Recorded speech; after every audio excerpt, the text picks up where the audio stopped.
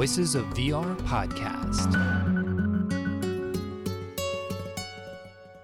Hello, my name is Kent Bai, and welcome to the Voices of VR podcast. So I'm going to start to dive into some of the individual experiences at the Sundance New Frontier 22 selection. And the first one I wanted to talk about is Gondwana VR. This is a 24-hour simulation. So part of the reason why I wanted to do it first is because it's running for 24 hours from now until January 30th. And so if you do have an opportunity to go to Sundance New Frontier, it's like $50 to get access, then highly recommend checking this out, just because it's such an interesting experience that unfolds over the course of 24 hours. They're symbolically representing 100 years of climate change within the context of the Daintree rainforest within Australia. And so they've created an entire ecosystem that has not only the forest, but also the sound design from these recordings that were recorded back in the 90s, where they are also degrading the sound as it happens and unfolds over time. So it's quite an evocative experience to be able to dip into it. It unfolds over the course of 24 hours. And so I had a chance to spend anywhere from 90 minutes to 3 hours over the course of the last third. There's also a live stream that's going as well. So after you experience it, I would highly recommend going into the VR experience at first, experiencing some of it and listening to it, and then maybe tuning into the live stream afterwards, so that now that you get a sense of what to listen for, because it's something that unfolds over such a long period of time. It's an opportunity to kind of train your perception to be able to detect some of the different changes and shifts that are happening within this as an environment. And it's also kind of just training us to be aware of how things move so slowly. This is a rainforest that's been around for 100 million years. And so they're trying to, over the course of 24 hours, take you through a slice of a next 100 years with all the changes that are predicted with climate change. So they're running all this in a simulation, and it's quite a technological feat that we dive into in a lot more detail within the context of this conversation. So that's what we're covering on today's episode of the Voices of VR podcast. So this interview with Ben, Emma, and Lachlan happened on Wednesday, January 19th, 2022. So with that, let's go ahead and dive right in. My name is Ben Joseph Andrews. I am a director on Gondwana, and that's mostly how I've kind of operated in the immersive realm so far. Yeah, I'm Emma Roberts. Ben and I are quite frequent collaborators, myself as producer. Our background is in LBE, essentially, and installation-based VR work, and Gondwana is our first online native experience. And Lachlan, I've been working in VR for the better part of 7-8 years. Used to have a VR startup based in Melbourne called Liminal, and sort of for the last 3 or 4 years, I've been working just across a whole bunch of different kinds of projects, making sort of art pieces, a couple with Emma and Ben. And yeah, Gondwana is definitely the biggest thing I've worked on. So this is kind of the next step of the journey. Great. Maybe you could each give a bit more context as to your backgrounds and your journey into VR. Yeah, so my background was filmmaking.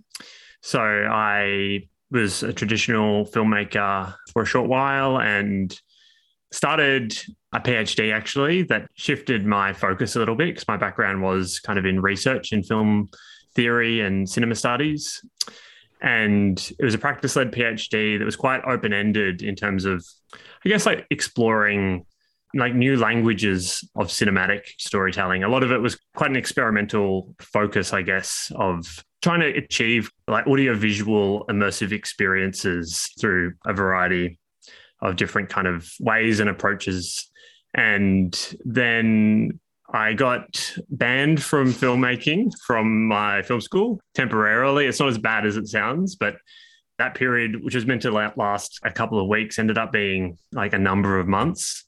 And in that time, I was writing a lot and just wanted to kind of really just keep creating. And the opportunity to work in VR emerged in that time. And I was kind of adapting some of the work that I was doing in film to a VR context. And that was in installation. So it began as a kind of a live performance. And that was kind of all I knew VR to be, was this kind of like more of a performance-based medium where the headset is both kind of this audiovisual experience, but it's also a blindfold that takes place within physical spaces. And that gives rise to many, many interventions artistically in terms of changing the space around participants or multisensory interventions. So that's kind of how I began. And then I created that in a really short period of time. And then Emma and I wrote a grant application for a music festival that's in Melbourne to do a live sound experience. So kind of almost like taking that really, really, really early methodology and expanding it further through kind of live sound and all of the wider scope that being in a festival environment would allow. And we got the grant and had to make the work. And maybe you tell the story from I mean, there. my background is also film and production specifically, so production management. And I had never tried VR before. I'd just written some grants. So Ben asked me for some help and then we got it and we had to make it. And so my first time trying VR was actually the day of putting on our first VR installation together. I think consequently, like Ben said, coming into it without a lot of preconceptions of what the medium could or should be, which was really liberating, I think, from a filmmaking perspective. Often as a filmmaker, your things are very planned, things are very separate from the audience as well. And I think particularly in a live context, creating experiences that involved the headset, but also production design and live performance was really exhilarating and addictive. And we could see the power that it was having, I guess, on audiences. And that was really exciting. So we kind of made a couple of large-scale VEs here in Australia and then started making Gondwana as an LBE, and then the pandemic happened. So now we've made a giant online live event instead. Yeah. So I suppose in like sort of 2014, 2013, around when the DK2 was first becoming a big popular thing and, you know, the DK1 was quite well established, I was working as a barista and walking down the street. There was like a public DK1 installation that I happened to sort of stumble across. And I tried that and was super blown away by how ill it made me feel. And by extension, like how powerful that experience was as a digital thing that had happened to me. And, you know, the experience itself was kind of arbitrary, but yeah, just the fact that it made me feel a physical sensation in my body really blew me away. And I spent a few weeks like obsessively researching VR. And at the time I was just teaching myself to code. So I kind of like pivoted my entire creative world over to VR. And, I was putting up my eyes to like the cardboard preview on the screen in Unity and like crossing them. And that was my best VR headset until I, finally got my hands on like one of the very first like public cardboard kits you could get. And eventually I saved up enough money for a DK2 and just made a heap of junk, just like fun little creative abstract experiences. And shortly after then, I just got like a random email from a guy called Damien who lived in Melbourne, and he and his friend had this idea for a company where we could like make these abstract VR experiences to modulate people's emotional and cognitive states, like sort of condensing down colors and sounds to make like calming or energizing experiences. And at the time I was literally making coffees. So we all formed a company and we did that for like a good couple of years. And that went really well. And the company is still going after sort of a long, amicable, gentle separation because I wanted to continue pursuing my own creative projects. I left that and was, just doing a bit of consulting, doing a bit of teaching in VR and AR and sort of making some abstract experiences. I had a little bit of success online with one called Sire, which was like this abstract particle simulation physics thing.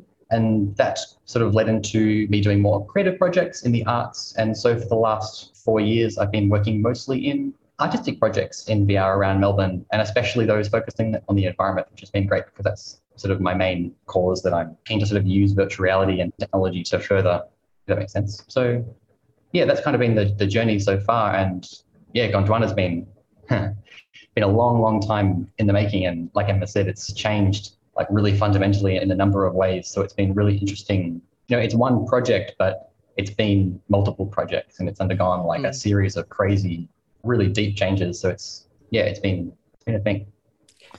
Awesome. Well, I'm excited to dig into Gondwana, but before I do, I almost feel obligated to follow up with you, Ben, to ask you, what does one do to get banned from filmmaking?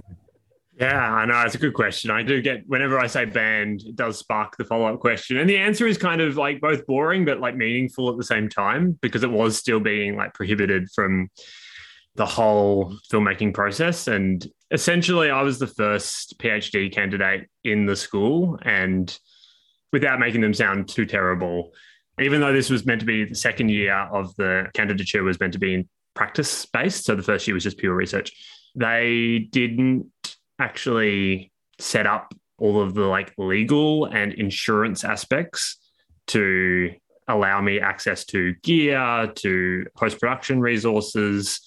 And because of that, even though like I was due to begin, like everything was planned, production schedules, I was in pre-production, the ban kind of occurred through that means, and it lasted a really, really long time. Technically, I didn't actually get unbanned. I just abandoned film for VR, and that's kind of actually, so I guess I'm maybe still banned. I'm not sure. It sounds like some sort of bureaucratic glitch of not following regulations closely enough rather than anything you did in particular. So, all right, well, that helps clarify it. And my curiosity was getting the better of me there, and I wasn't going to be able to let that go until I got that story. But maybe it's a good segue into Gondwana, because this is a durational take as a piece. You know, when you look at the runtime, it's 1,440 minutes, which is 24 hours of nonstop simulation that you have that's going through about 100 years or so of time from like 1990 to 2090. And so maybe just give a little bit more context as to this project and how it came about and what you were trying to do with using VR as a medium to explore this long length of time. Yeah, absolutely. So yeah, Gondwana is essentially an explorable virtual environment modeled on the Daintree rainforest in far north Queensland and the top north corner of Australia, like the very point of the top of Australia. And that is the oldest tropical rainforest in the world. We were really interested in creating, I think off the back of some of our multisensory location-based works, we found that a lot of the audience response to our work, which is often very focused around awe and wonder, was really quite transformative. Like people would come and tap us on the shoulder years later and say, you know, that experience is still something that I think about, and I really like came out of it in a changed state, which I think we started to think really quickly once we'd done that last experience, Starless, in 2017. How can we use that audience response and push it towards something that's very important to us, which is climate change, particularly being in Australia, which is a country not super, like on a government level, extremely unwilling to do anything to combat climate change. And so we became interested in using awe and wonder in virtual reality to create an experience where people were able to, I guess, come face to face with the data in a way that was lived and felt, rather than these abstract facts and figures that a lot of us in cities in particular that's our interface, rather than people that are in rural areas or countries that are quite vulnerable. So that's where the background of the experience came from, just this broad brief of how can we create something that will allow audiences to tap into that. So Gondwana, like I said, is this explorable environment. Like collectively as a team, we're big nature lovers and love to go and be immersed and to explore natural spaces. So we wanted to create something where you could have that experience of free roaming and being curious in the natural world, but also one that told a story over time. The Daintree rainforest is 180 million years old approximately. And at that ancientness and that sense of time and cycles that you get when you are there, which we spent 6 months on location off-grid in the Daintree to research this experience. It's super powerful. And so we took that idea of time and started to look at what would this look like as a durational experience, where we were able to, over a long period of time for VR, and initially it was a day's exhibition when it was an installation piece. Now it's 24 straight hours because we're not constrained by physical space. Over that long period of time, how we could use that environment to tell a story and to allow people to see time at the speed of trees. So every 14 minutes in the environment, the landscape jumps forward in time by 1 year, and that brings to life climate data, as you said, from 1990 to 2090. The only thing that can stop that seemingly inevitable decline is user time and experience. So the more people that spend time in Gondwana and the more collective time an audience spends in any 24-hour period, the less likely the rainforest is to degrade. So it's simultaneously a simulation and a social experiment in a way. Yeah, I think that's a long summary of a large project. Yeah, a durational take of 24 hours was something that I haven't seen before in VR. And so I wanted to do as much as I could. The beginning of the day was difficult because I think it started at like 3 a.m. and it was just a bunch of stuff just even during the press preview that was running that I ended up during the last 2/3, probably spending anywhere from an hour and a half to 3 hours. It's hard for me I kind of lost track of time. But what was striking to me was to even see the change there at the end, which there is a mechanic where you can allow user participation to stop the degradation of the forest. And I'm kind of glad that no one did, because I feel like part of the power of the piece is to see what, if nothing is done, this is what happens. I think if nothing would have changed, then I think it would have been less impactful for me as a user. So I guess that's, in terms of one critique I would have, is that if people lived to the full extreme of going around and by their participation and doing different things to be able to resuscitate different plants, that on an aggregate level, as if I would experience that, it would have felt like there was no change. Because this is a very interesting piece in the sense that, normally I would do a 15 or 20 minute, or maybe a half-hour piece, and then you'd be able to see the change. But the change is so almost imperceptible that it did require me to come back, an hour later to kind of see how things may have changed. And that it's like in film, there's a time lapse where you take something that your eyes can't perceive the changes, and then it speeds it up so you can see the changes. So this is in some ways kind of embracing that time lapse, but on a scale of symbolic time of 100 years over 24 hours. And so every 14.4 minutes, you're jumping forward a year.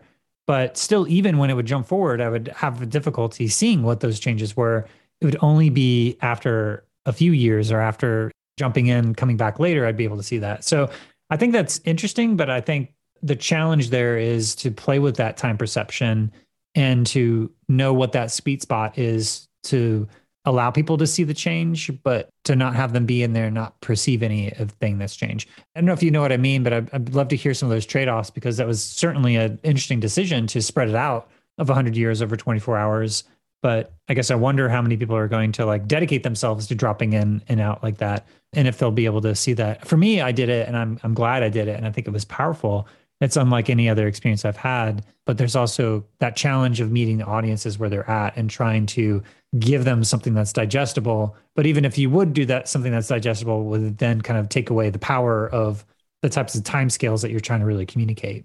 Yeah, I mean, there's so much to unpack there, because in a lot of ways, Gondwana has been a negotiation of a lot of trade-offs, like you say, in terms of how obvious and evident we want the degradation to be versus how much we want to also reference the sheer age and persistence of this rainforest that's existed for such a unfathomable amount of time, that the temporal canvas that we need to play with, it felt correct for it to be symbolically, like you say, quite long, in order to feel the fact that time is moving, and time is moving relatively quickly, even though it's 14 minutes and even though it's 24 hours. That feels like such a long time for a user. But in the context of, this forest that is so, so old, it's also such a tiny, tiny, tiny kind of slice. And so there was just there's a lot of trade-offs to kind of unpack in terms of the aspect of change that we were trying to represent. I'll just pick up first on what you were saying in terms of, the power of the fact that it does degrade versus if there were so many users in the experience that it kind of, there is also an interactive mechanic within VR where you can actually save a single asset at a time. And that allows this kind of individual action, but it's not really possible to save on your own every single tree and plant. It would take an extremely concerted effort and quite a large audience in Gondwana to keep things at zero. For context, there's about 50,000 individual assets in the experience. About 6,000 of those, give or take, are savable. And it's a huge environment as well. So I think we're quite interested as well, as the first time at Sundance that this has run with an audience. We're quite interested to see how it actually plays out. Do audiences come in and want to save everything and keep it at zero? And that was one of the real emotional challenges of Gondwana from the very beginning was, because it's based on climate data and climate projections, there is within all the data a kind of a move towards loss and decline. And as a creator, as an artist, that is a really difficult emotional navigation to go through, particularly when it then projects this linear loss that's fixed and unmovable and cannot be, like, no matter how much audiences try or wish or desire, the forest must be lost. And I feel like for a long time, that's what the project was, actually. And that's what we had the data.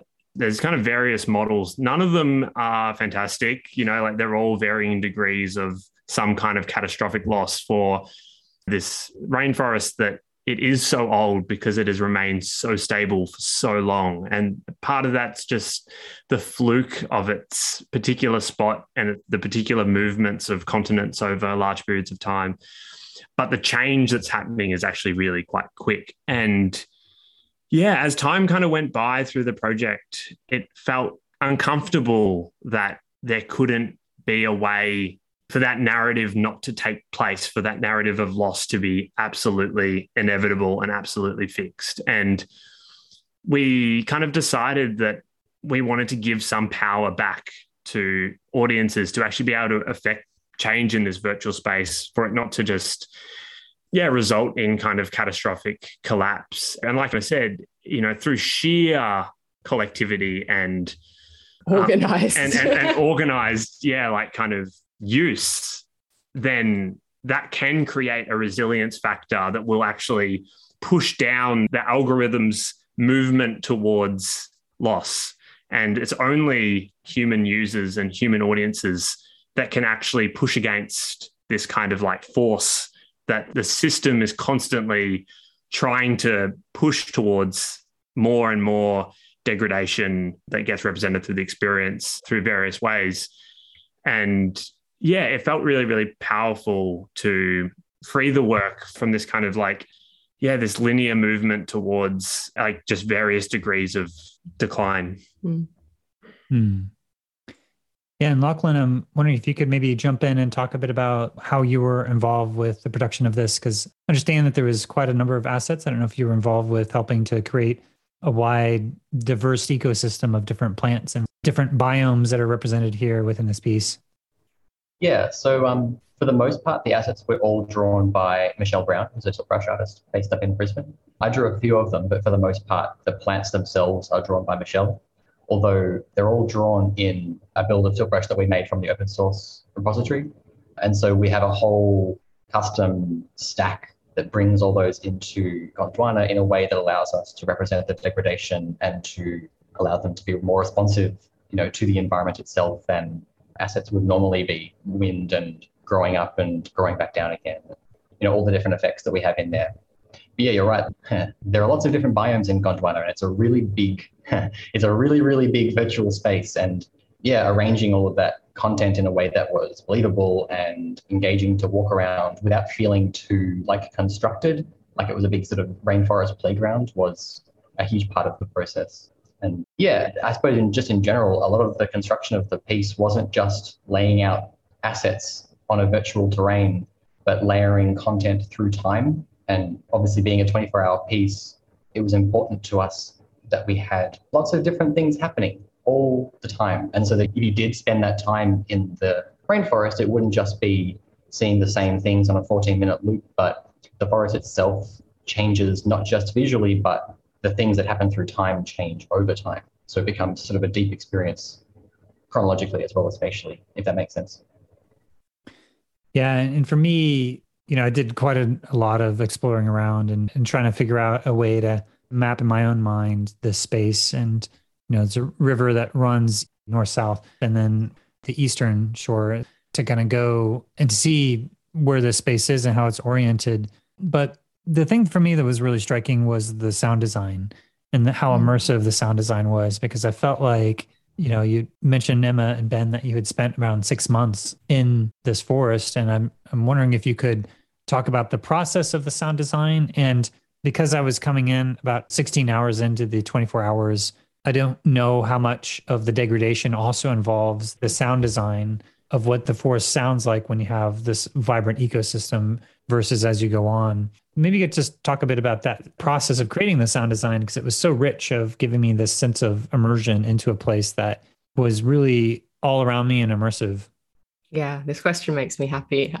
So I think a lot of the time we talk about Gondwana, people really focus on the visuals, which are also very great. But sonically, there's a lot interesting going on in the experience. So the base level of the soundscape is these incredible time capsule recordings we have from 1990 by a man called Andrew Skioch, who spent a couple of months in the Daintree recording high quality ambience of different rainforest spaces. He has this huge archive of every bird you could possibly imagine and every time of day in all these different places. And so our sound designers from the convoy, Erin K. Taylor and Paisandia, took a bunch of those source recordings and sculpted them over time so that, like you suggested, we start with quite pristine audio, and then over time, as the rainforest degrades, that sound also degrades and becomes stretched and reverberated as well. So you have this sonic journey that you're going on that kind of very subtly, but in a way that is incredibly rich, really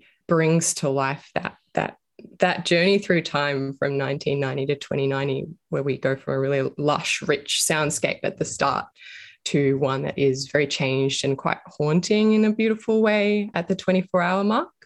Do you want to talk a little bit more about the other sonic elements, Ben? I mean, yeah, so there are other more musical aspects that punctuate the way that time passes in Gondwana. So like we talked about earlier, that every 14 minutes, the rainforest leaps forward in time. Every 6 minutes, we go through a single day, which is represented just through the sun's journey rising and falling, and then the moon coming up. And the day-night cycle is 3 minutes day, 3 minutes night. And that kind of created a bit of a sonic challenge, because obviously we had all these wonderful field recordings, like Emma said, from many different times in the day, but trying to create the sonic markers and conditions for dawn is really difficult to do in such a compressed window, like to try to get this sense that the forest is waking up. It's such a gradual, layered occurrence in nature. And in Gondwana, because the dawn sequence is actually really quite compressed, it's really quite short, our sound designers, Matt and Erin, did this absolutely fantastic job in giving musical motifs to certain cycles. And there's many, many, many cycles within Gondwana. But the dawn and the dusk is a really key one, because they happen really quite frequently. Every 3 minutes, a new dawn, every 3 minutes, a new dusk. But it was really important for us because so much of Gondwana is about change, and the rainforest itself is such a ridiculously, outrageously diverse place. We wanted the sound design to reference these cycles in a way that doesn't create this sense of repetition, that it's happening the same every single time, and that you can kind of almost experientially understand that cycle and its loop point. And I think technically, Lachlan, you'd be able to speak really deeply to how the sound aspect really kind of technically works, because it is really interesting. Like you say, cycles within cycles within cycles. I think what probably the most important thing that happens is that 14-minute loop marks the central musical tone for all other musical elements in the piece. So as that 14-minute event happens and you sort of get that change signifying the year is passing, that tone that plays, all other tones are randomized but curated intervals, harmonic intervals of that tone. And so the Gondwana becomes a 24-hour musical piece, that Matt and Erin and me, I suppose, have crafted such that we can play it back. And am I allowed to spoil that part? Yeah, spoil it. So that finale that you saw, Kent, that was the 24-hour musical piece playing back over a few minutes. And so it sort of all compresses and collapses back in on itself to sort of show the full 100-year cycle passing again in a real time lapse. And every single, even the user interaction sound effects, everything is coming off of that to sort of create this sense of harmonic continuity. And that's all on top of the quite complicated ambient sound effect system, which is doing its best to show the degradation through becoming, more stretched and haunting and reverberated over time. but not in a way that becomes unpleasant to listen to, because that's our sonic base ground. Yeah.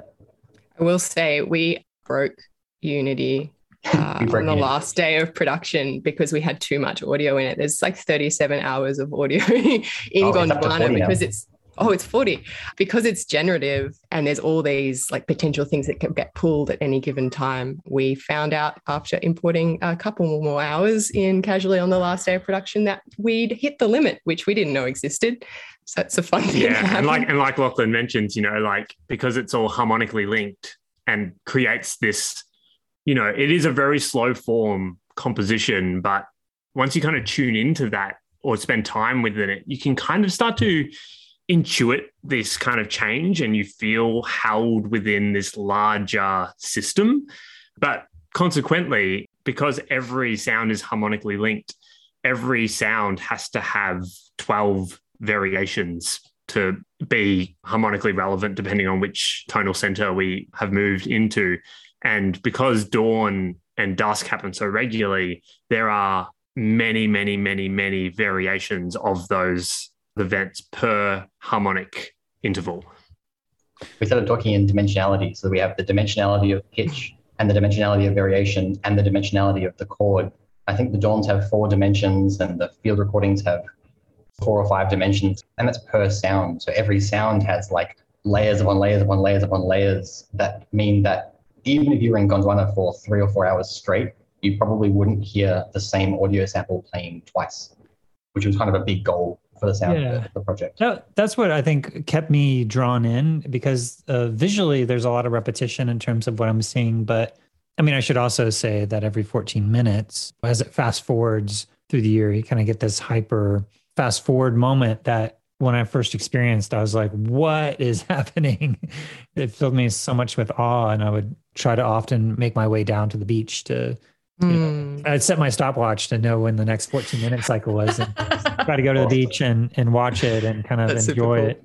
So I had my own rhythm, and then I should also mention that, you have a mechanic where you can like look at your watch on your wrist and it will give you different information. Sometimes information around how long you've been in this piece or information around any sort of degradation that's happening in the environment. And so, during the 24-hour mark, there was a little clue that tipped me in to find the Easter egg that is the culmination, which, not to spoil anything at all, but just it was worth the wait. For me, it was 3 a.m. that I was watching this. And at that point, spend a number of time because I really wanted to get a sense of this. And I did not notice the musical elements that you're talking about. I mean, I did find that it was engaging. It was shifting enough to be interesting, but I didn't notice the pitch changes over that time. And it reminds me of like the John Cage piece of music where like an organ note is played for like dozens for like months and years. Yeah, I know the one. And then it slowly changes. So it's, the playing of a composition over many years and even centuries or something, that potentially how long it's going to be able to play this piece. But kind of reminds me of that, where again, you're talking about these time scales that it's difficult for our human perception to perceive those shifts. And so you're again kind of playing with time in that way, symbolic time. But also I think probably the most striking is the bleaching of the plants that you see over time. And you can hop in and out. And as you hop in and out, there's like a counter that says, okay, this is where you're at from 1990 to 2090. But there's also all these scores in terms of describing the health of the canopy, the health of the animals, the health, sort of like these different quantitative metrics to be able to evaluate the degradation of the ecosystem, which is, I think, probably harder to visually represent the full complexity of those numbers. Ideally, you would be able to maybe see it or start to think about augmented reality of overlays on top of the virtual environment to be able to show that, because I found those numbers to be somewhat abstracted from what my direct experience of it was. I just trusted that those numbers were representative of what was happening, but I couldn't have an embodied experience of that. The most striking part was the bleaching of the plants, which was the architecture of the plants were still there. It's just they were the kind of grayed out. And I would imagine if it was actually dying, that those would degrade and they would go away and then you wouldn't see them anymore. But I should also just mention that there's a very interesting generative aspect where it's almost like, when you go onto Google Maps and it's loading in the map, it felt like there's so much geometry that's dynamically being constructed as you're walking around, which gave it a really interesting field because it was like, I've never seen anything quite like that. And it was just interesting to see how, as I was moving around, the world was being constructed around me in a way that wasn't fully formed, but I would imagine some sort of like occlusion culling or optimization reason for that. Or maybe you could talk about both the bleaching of the plants to be able to symbolically illustrate this degradation, but also how those objects were being loaded in, because it was such a surreal experience within itself. It gave it like a dreamlike quality. Like the world was dynamically being constructed as I was walking around, which when I would watch a YouTube live stream, I didn't see that component of it. It just felt like it was fully rendered and almost baked in terms of like super high resolution. But the experience of actually walking around was magical in that sense of like the world is changing around me as I'm walking around. But yeah, I'd love to hear about both the symbolic representation of this data that you're extrapolating from these projections from science, but then also this mechanic of the self-generating world as you're walking around. Totally. I'll take bleaching, and Lachlan, if you want to take the self-generating world. But so the bleaching, you're totally right. I think those watch statistics that you see, birds at 65%, canopy at 40%, they are actually happening in the experience. So you do lose animals according to that data. The canopy becomes thinner, the understory becomes thinner. But like you said, that's really hard to see if you've only just dropped in and you don't know that the birds used to be what 100% looked like. And so this idea of visually representing those changes in the rainforest as the bleaching came from the neighbor of the Daintree, actually, the Great Barrier Reef, which is more famous next door neighbor. So they're right next to each other. When you stand on that beach, you're actually looking out at the reef. So obviously the bleaching of the coral reef is something that's globally known as the poster child of global warming almost. This thing that we've all learned how to spot and to grieve over as well.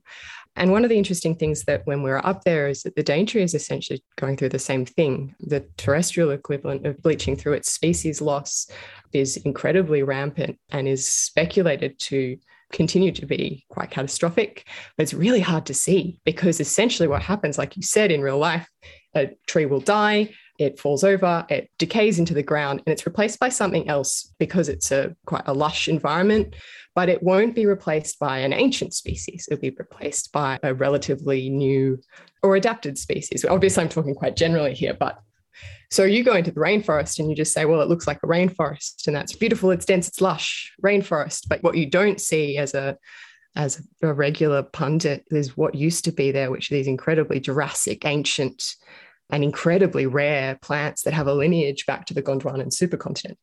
So we chose to bring that idea of bleaching, which statistically what that represents is the percentage of species that are critically endangered or extinct, and to bring that to life throughout the experience. So you have this really clear marker and ability to see that change over time in a way that we all understand. So that's where that came from.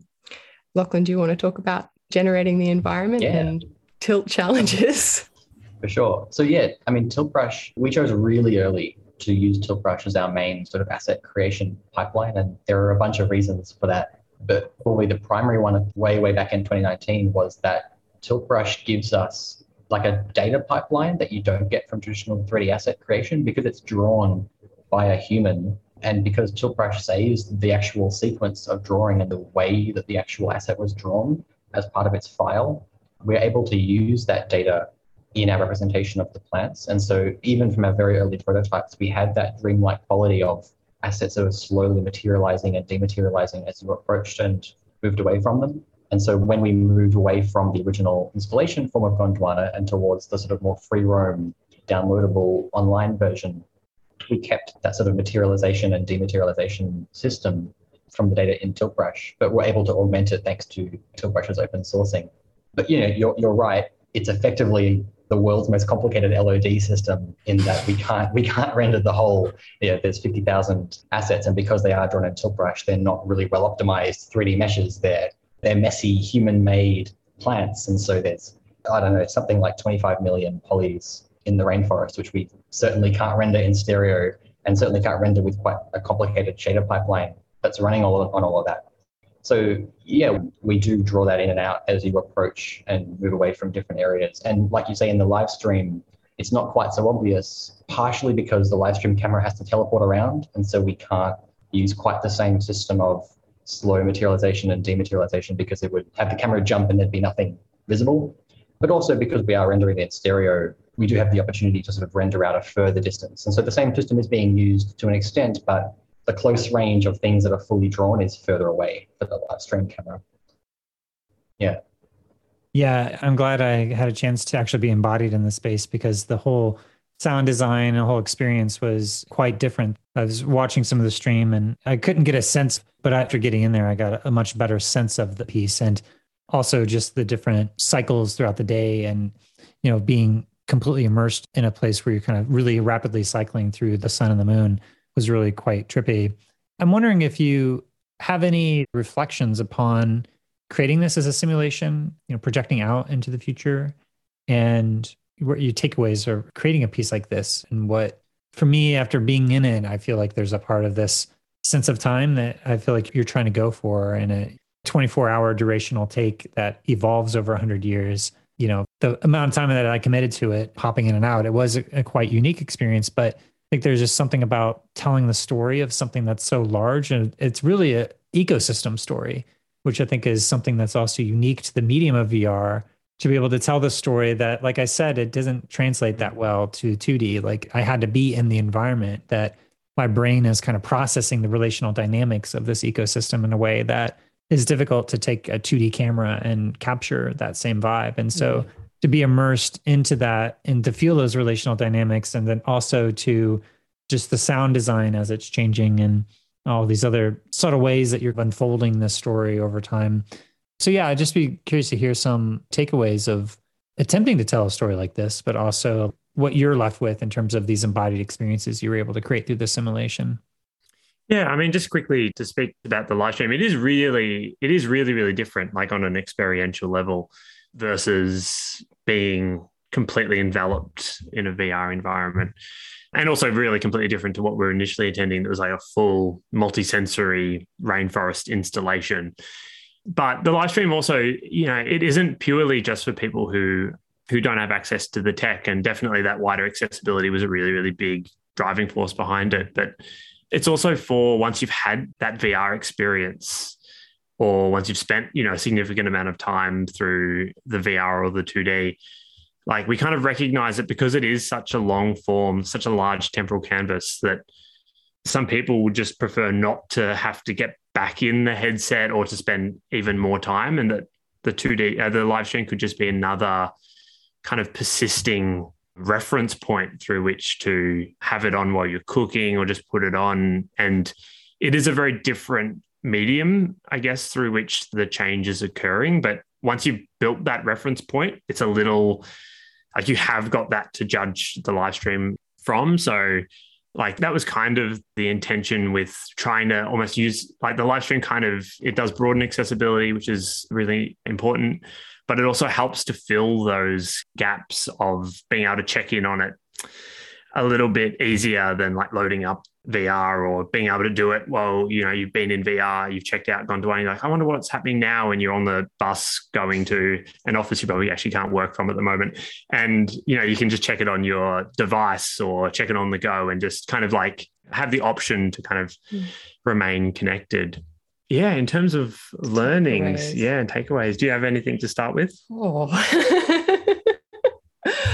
I don't think we ever would have thought we'd get to this point with the experience when we started it. I think we set out in creating it as this piece about 4 years ago now, and I've been really blown away by the complexity, sometimes in a frustrated way, but also like I think the complexity of the possibilities and the persistence of this as a durational piece that lives in the cloud and is generative and procedural is really fascinating. And that, like, I love getting into the headset and not knowing what I'm going to see, just knowing that the parameters that we've set have created something. And when audiences come in as well, that's going to be an extra layer. The audience is going to be creating something as well, both in how they're being able to run across other people in the rainforest, as well as their impact on the trajectory of the piece. So I think one of the big takeaways that I've had is just that I find it incredibly fascinating, the procedural possibilities of building an environment and a work like this are really just super rewarding artistically. And I also think like I really love having a VR piece that is contemplative and meditative and self-directed in a way. I think a lot of the time VR is thought of as this medium for doing or for task-oriented things or really like linear stories. And I think a lot of the people that we've had through in our testing period and Shari from Sundance as well have really responded to this long, non-linear, gentle piece that's really up to you what you do with it. And I think that's really cool. Yeah, I mean, you know, so much of Gondwana is an outrageously small team. Like we're a team of 5 on the production. And is that right too? 5 on the building and then 6 on the production. 6. Sorry. We're a team of 6. We just added another 6. Yeah, exactly.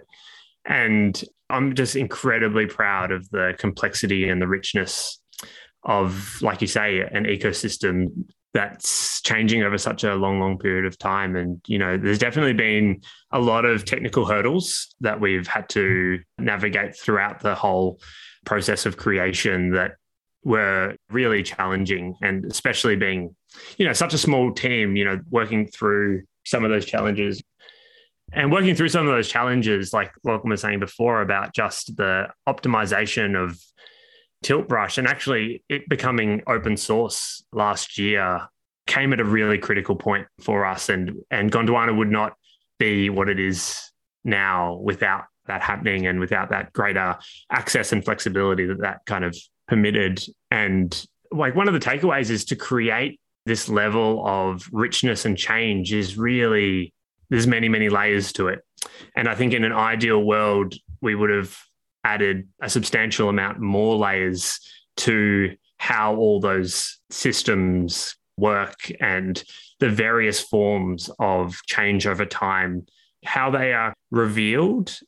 But yeah, I guess the technical complexity of the work certainly created a variety of challenges, but it's been really rewarding as well to, like Emma said, to work on something that has this life of its own. And, you know, we've got all these kind of real-time control panels that are kind of like what you were saying, Kent, with the watch. It's like this way more deep dive into the watch. And you have this sense when you watch the control panel and, you know, Gondwana is always changing regardless of who's in it.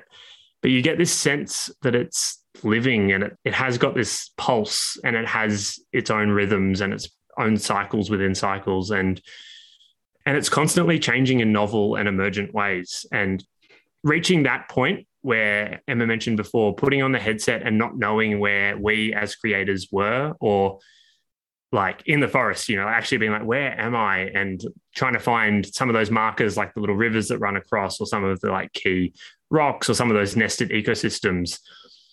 But reaching that point where when we put the headset on, we didn't quite know like where and what and how it was going to happen. And there are all of these beautiful moments that can happen that we deliberately tried to create in a way that we weren't curating it too much or really at all, where different cycles just meet one another. And when they meet one another, because they're all harmonically linked on a sonic level, it creates these really rich and beautiful moments that even for us who have been working in it for so many years and spent countless hours in that virtual forest, like even now, those events are still rare and they kind of create this sense of beauty that it still gives me a sense of awe at the level of interlocking complexity, but also harmony of this system. There are things in Gondwana that we haven't seen, that we know are in there. We just haven't seen them. I've never seen the forest dragon. I know it's there, but I've never seen it. I wanted to ask a few quick technical questions and then we start to wrap up, because there is this vastness of the place that I think I was just trying to walk from one end to the other and like see how long it took me. It took me like 6 minutes just to even walk within VR. And so how many square meters of a space are we talking about in terms of this world you've created? I'm not sure what units of area are metric and imperial, but it's about 12.5 hectares or 30 acres. So it's 350 meters long by 350 meters deep, more or less, given that the boundaries aren't even and there's some areas that are blocked off and stuff. Okay. Yeah, because there is this sense of feeling lost. And you mentioned how many assets. It's just a massive, absolutely massive space. Another question I wanted to ask is you download a Unity build, and so you have the guts that are in each person's site, but yet there's information that users are doing that's presumably being reported back. And then you're getting this 24-hour of where you're at in the cycle that's also being fed back so that everybody's synced and having essentially the same architecture of the same experience. And so is there a lot of data that's being passed in between, or is it pretty minimal in terms of like, here's a random number generator seed of where you're at, or like? No. The forest lives primarily in the cloud.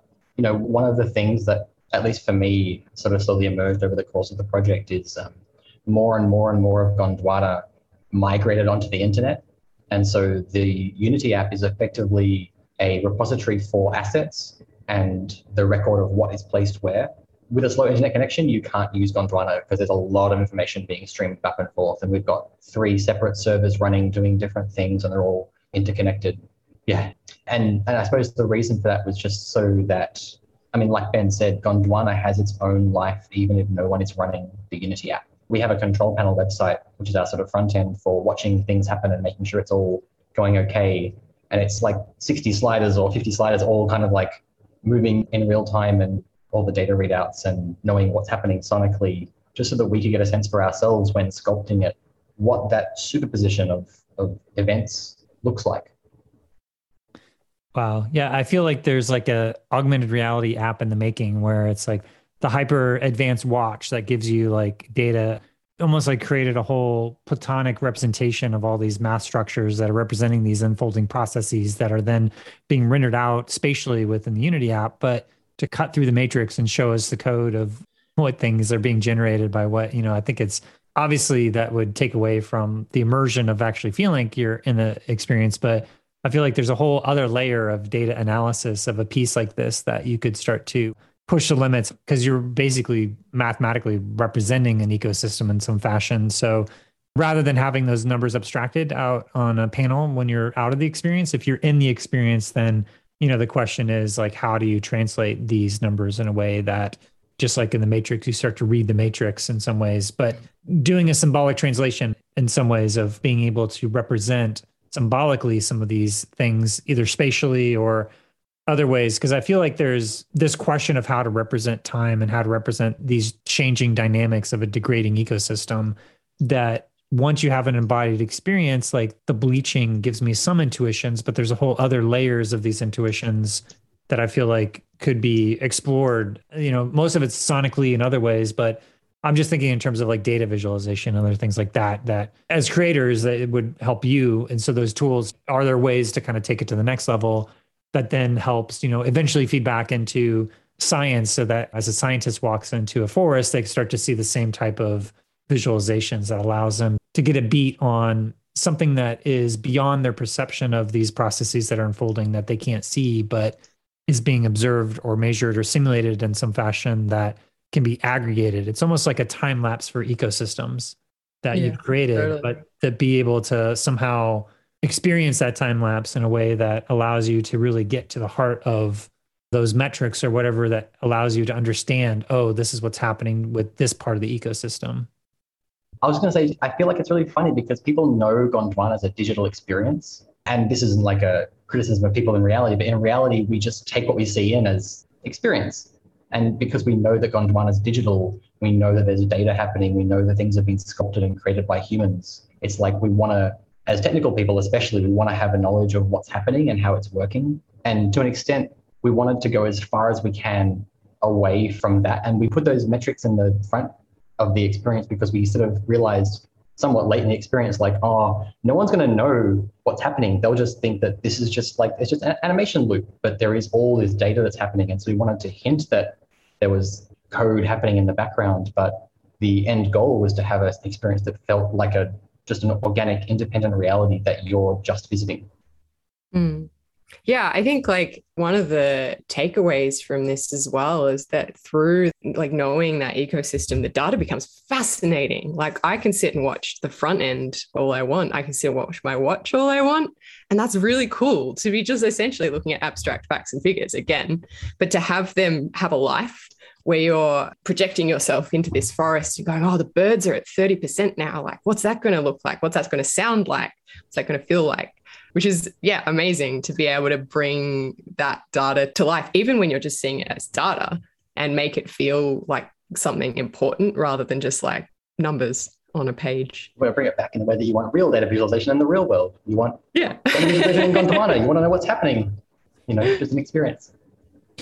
Yeah, I think one of the key insights in terms of data visualization in VR is the degree to which that you can play with the data and interact with it. And so also thinking about rendering out a 5-minute animation or a 14-minute loop that allows you to kind of see, or maybe multiple rather than a 14-minute, maybe it's 15 minutes, but it's like essentially 3 years worth of data that is unfolding that you can tune into these things. That there's a multimodal aspect of when you see something and you hear it, then you're able to make the connection. And so having those data visualization aspects that allow you to see what happens with this changing in the birds and be able to like dial it up. So yeah, I'm thinking about those ways of making it so that it's taking what is that long time lapse. But the challenge I have with it as a piece is that my perception isn't evolved enough to be able to perceive all the depth of the changes that are happening, despite coming back and really trying to like tune my perception. And so I feel like, in some ways there's a need for that type of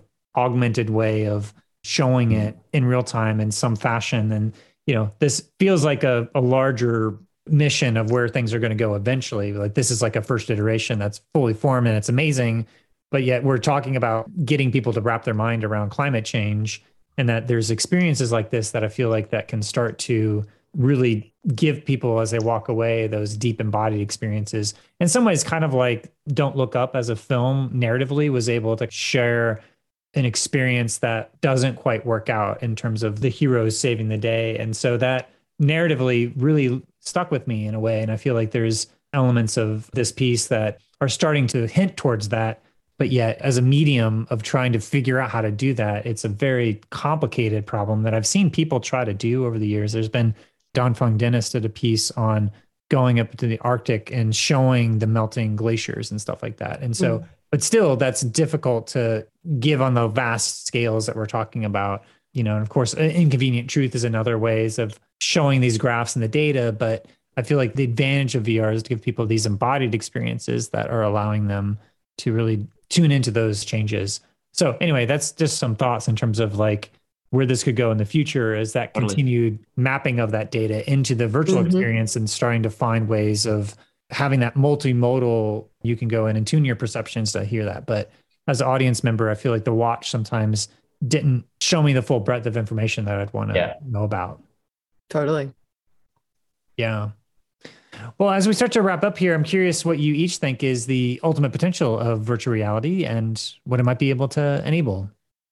I'm so excited to hear Lachlan's answer on this. I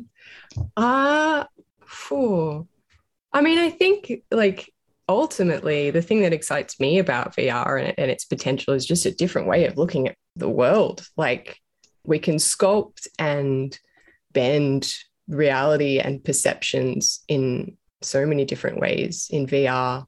And I think that's where its power lies, really, is that you can build an experience that gives you a different way of ultimately looking at real reality. That's my short answer. Yeah, circling back to our very beginning, to VR's power to create motion sickness and just really visceral sensory phenomena. It is the power of VR and how it maps to the human system and how it hacks into illusions of our body and ourselves and what makes us feel present. And what VR reveals is that actually some of those mechanics and some of those illusions are actually quite fragile. Because of that, VR can produce new and different and alternative sensations and sensory phenomena. And that is one of its great strengths. But while that is its potential, what it can kind of unlock is a better, deeper, richer understanding of like who we are and what we are as humans, as sensing humans, capable of, and to enrich our lived and bodily understanding of our environment that we live in and the world that we occupy in. And the best headset isn't going to remove the physical world that we are living in, which is in such a precarious position. And, you know, I think that what VR can do is to deepen that sense of connection and that sense of richness. And that can help us better connect as people with ourselves, with each other, and with nature. Yeah. I mean, yeah, totally. I think I agree. It's like, you know, the ultimate potential is a deepening. Like you say, it's an expansion of our reality in the same way that the written word is an expansion of our reality. As a technology, it allows us to go deeper into what it is to be on Earth as consciousnesses. And as VR gets more mature and becomes more integrated into our lives, as, you know, through mixed reality headsets and augmented reality headsets, as that becomes more fundamentally part of our lived experiences and less, you put the headset on, you have an experience, you take it off and you think about it, you know, that expansion becomes more and more powerful and more part of what it is to be human in the modern world. And, you know, like you say, Ben, the modern world, you know, it's not all good. And yeah, I mean, I really hope that the ultimate potential of virtual reality is to help us connect with the world in a way that helps us make it better and not allows us to sort of recede from it and go into sort of parallel experiences that aren't connected to the issues that we have to solve, you know, that are tied to our basic existence as physical humans that need to eat and not experience natural disasters and various other issues. Yeah, so I suppose the ultimate potential is a deepening. I think you said it perfectly, Ben, a deepening. Great. Is there anything else that's left unsaid you'd like to say to the broader immersive community? Yeah, I guess like enjoy Gondwana. You know, we intentionally created something that has it has got endpoints eventually, but to sit and listen and to contemplate what changes are occurring in our environment that are happening on such a slow level. And that's kind of what Gondwana does show as well. Like, even though it's a long period and even though there are these heightened moments of time changing, perceiving and being connected to and understanding gradual subtle changes in landscape it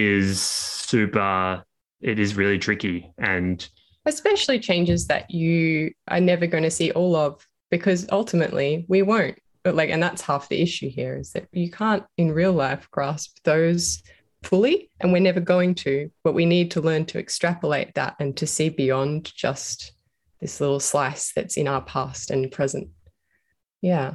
So, I mean, we're really looking forward to seeing people in the rainforest and seeing how they interact with it and hearing. Yeah. And like you said, actually, Kent, you referenced before the John Cage piece. And, you know, those durational works like the Oliver Eliasson Melting Ice Glacier at the Tate, I think, those experiences are a huge inspiration behind Gondwana's durational format. And one thing that's untested from us as we speak to you today is how audiences actually spend time in Gondwana. And we've done lots of testing, but we've never released it on scale. This is the premiere. And, you know, the images of people flooding into that organ to hear the chord change, to experience one hugely monotonous tone go into one hugely monotonous tone, and to gather together to like experience that temporal moment is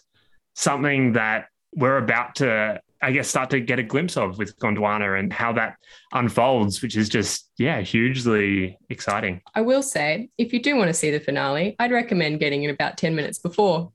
If you want to see it fully, 10 minutes before. That's my advice.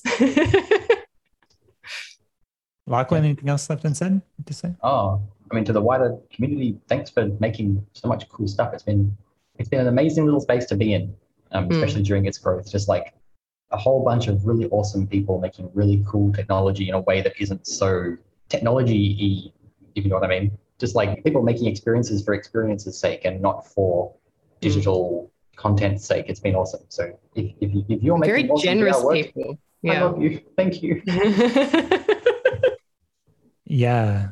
Yeah, well, Ben and Emma and Lachlan, I wanted to, first of all, thank you for coming on the podcast. And I guess a final thought for me is that this experience was a piece that I wanted to really immerse myself into and really get a sense of what you were creating here, because it's not often that people say I've created a 24-hour VR experience. And so I feel like now that I've seen the trajectory of where it ends up, that if I go back and either listen to the YouTube or the live streams that are out there, or to immerse myself into the piece again from a first person perspective, to be able to then know where it ends up at the end and then be able to use that as a contrast to come back again, because it's a much larger contrast. Which, are you going to be starting it at 3 a.m. each morning Pacific time? No, sorry. The 3 a.m. was, we had a couple of things that needed to happen that day, including the press preview. So it was an unfriendly time zone for Pacific, but across Sundance, it will start at 11 a.m. Mountain Time every day. Okay, that's a little bit more reasonable to see the beginning. Yes. And then, the next day would be kind of the ending, and then you kind of flip over each day, right? You just That's right. Yeah. So, okay, yeah. So I think it'll give people a chance to tune in, and there's like a countdown clock in the piece to be able to kind of help orient folks where you're at. So yeah, I look forward to kind of going back in and kind of tuning in again and listening.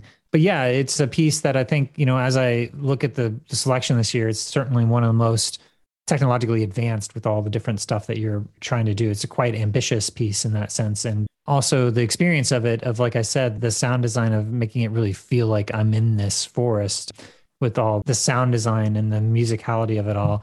Yeah, just really blown away by everything that you were able to do to even put this together and make it happen and start to break Unity at the same time, because it's kind of pushing it beyond the limits of what the technology can even do. So yeah, so many different ways in which that it's a really quite impressive piece overall. And yeah, just really enjoyed my time in Gondwana. So thanks again, Emma, Ben, and Lachlan, for coming on and unpacking it all today.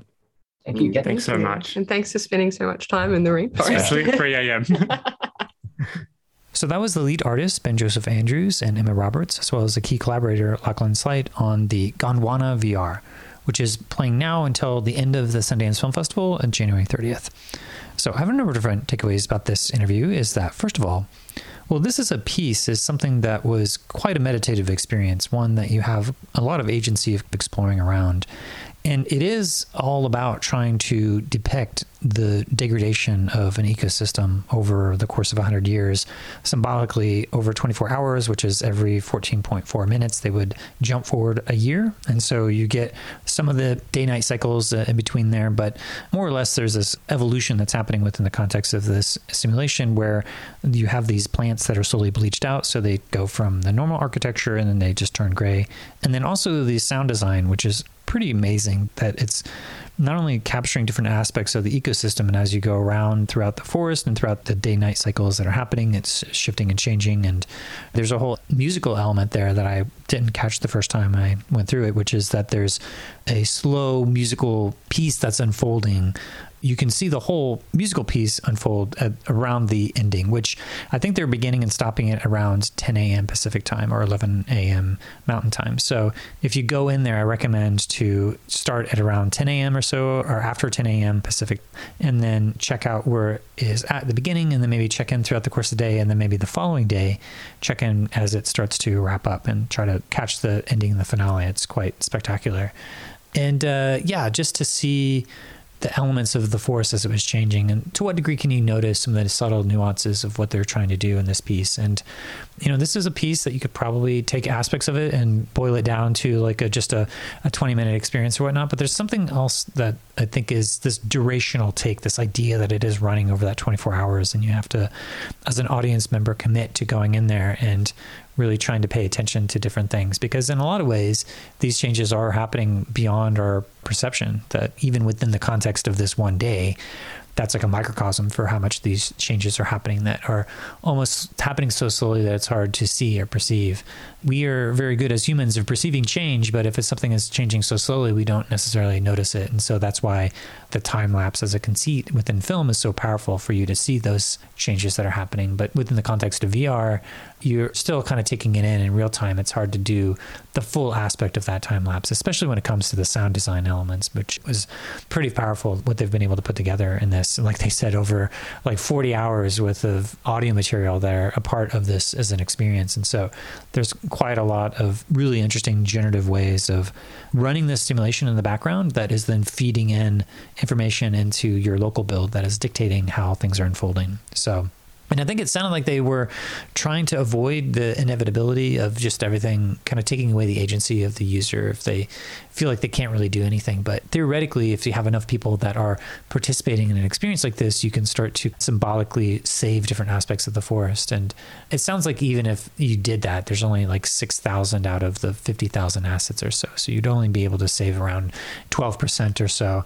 So it can definitely tell by the end of how quiet and eerie it gets. And when you go into the next day, you can definitely sense the changes. And yeah, it's a piece that I've kind of brought up and listened to the live stream throughout the course of the day afterwards as well. And yeah, it's very interesting to tune into it afterwards. It does have this musical quality. And there is this sense of awe and wonder when it goes to the day-night cycles, and it kind of cycles through all the different multiple iterations of the day and night, and just the lighting effects that are happening dynamically.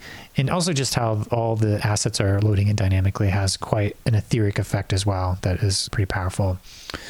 So yeah, I definitely recommend trying to check this out. And I think this conceit of trying to spread out an experience over the course of 24 hours and see what kind of qualities of presence you can cultivate within people and to draw up all these different relational dynamics. And I think, if there's anything where this could go in the future is to think about other ways of visualizing stuff that you have a watch, but are there other ways to be able to do like a augmented reality overlay on top of this virtual experience to be able to help elucidate some of these different aspects a little bit more? I mean, there's a certain quality of not having any of that. You're just in the embodied experience of the world, but there is so much about the back end that the creators are looking at that it'd be interesting to start to play with other ways of symbolically translating that data, either through spatial representations or even just augmented reality overlays or maybe time lapse.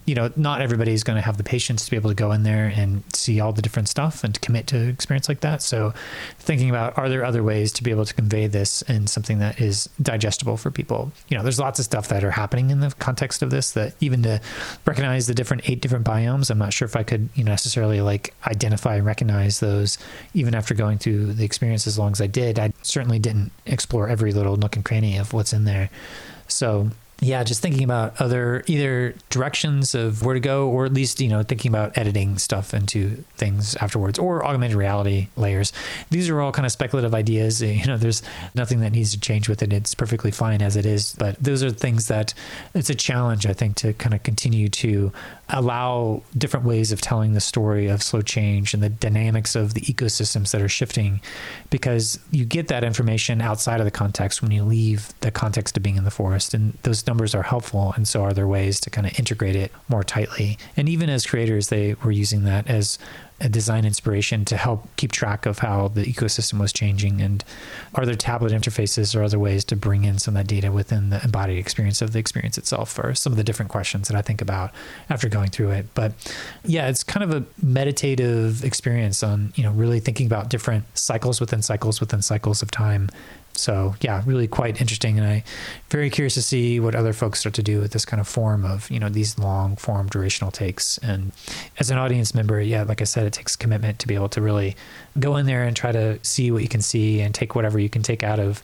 And I think that's kind of the idea, is that there's going to be lots of people that do that. And maybe through the process of unpacking different things, then you can start to have a whole other layer of making sense of this experience. So that's all I have for today. And I just wanted to thank you for listening to the Voices of VR podcast. And if you enjoyed the podcast, then please do spread the word, tell your friends, and consider becoming a member of the Patreon. This is a listener-supported podcast, and I do rely upon donations from people like yourself in order to continue to bring you this coverage. So you can become a member and donate today at patreon.com/voicesofvr. Thanks for listening.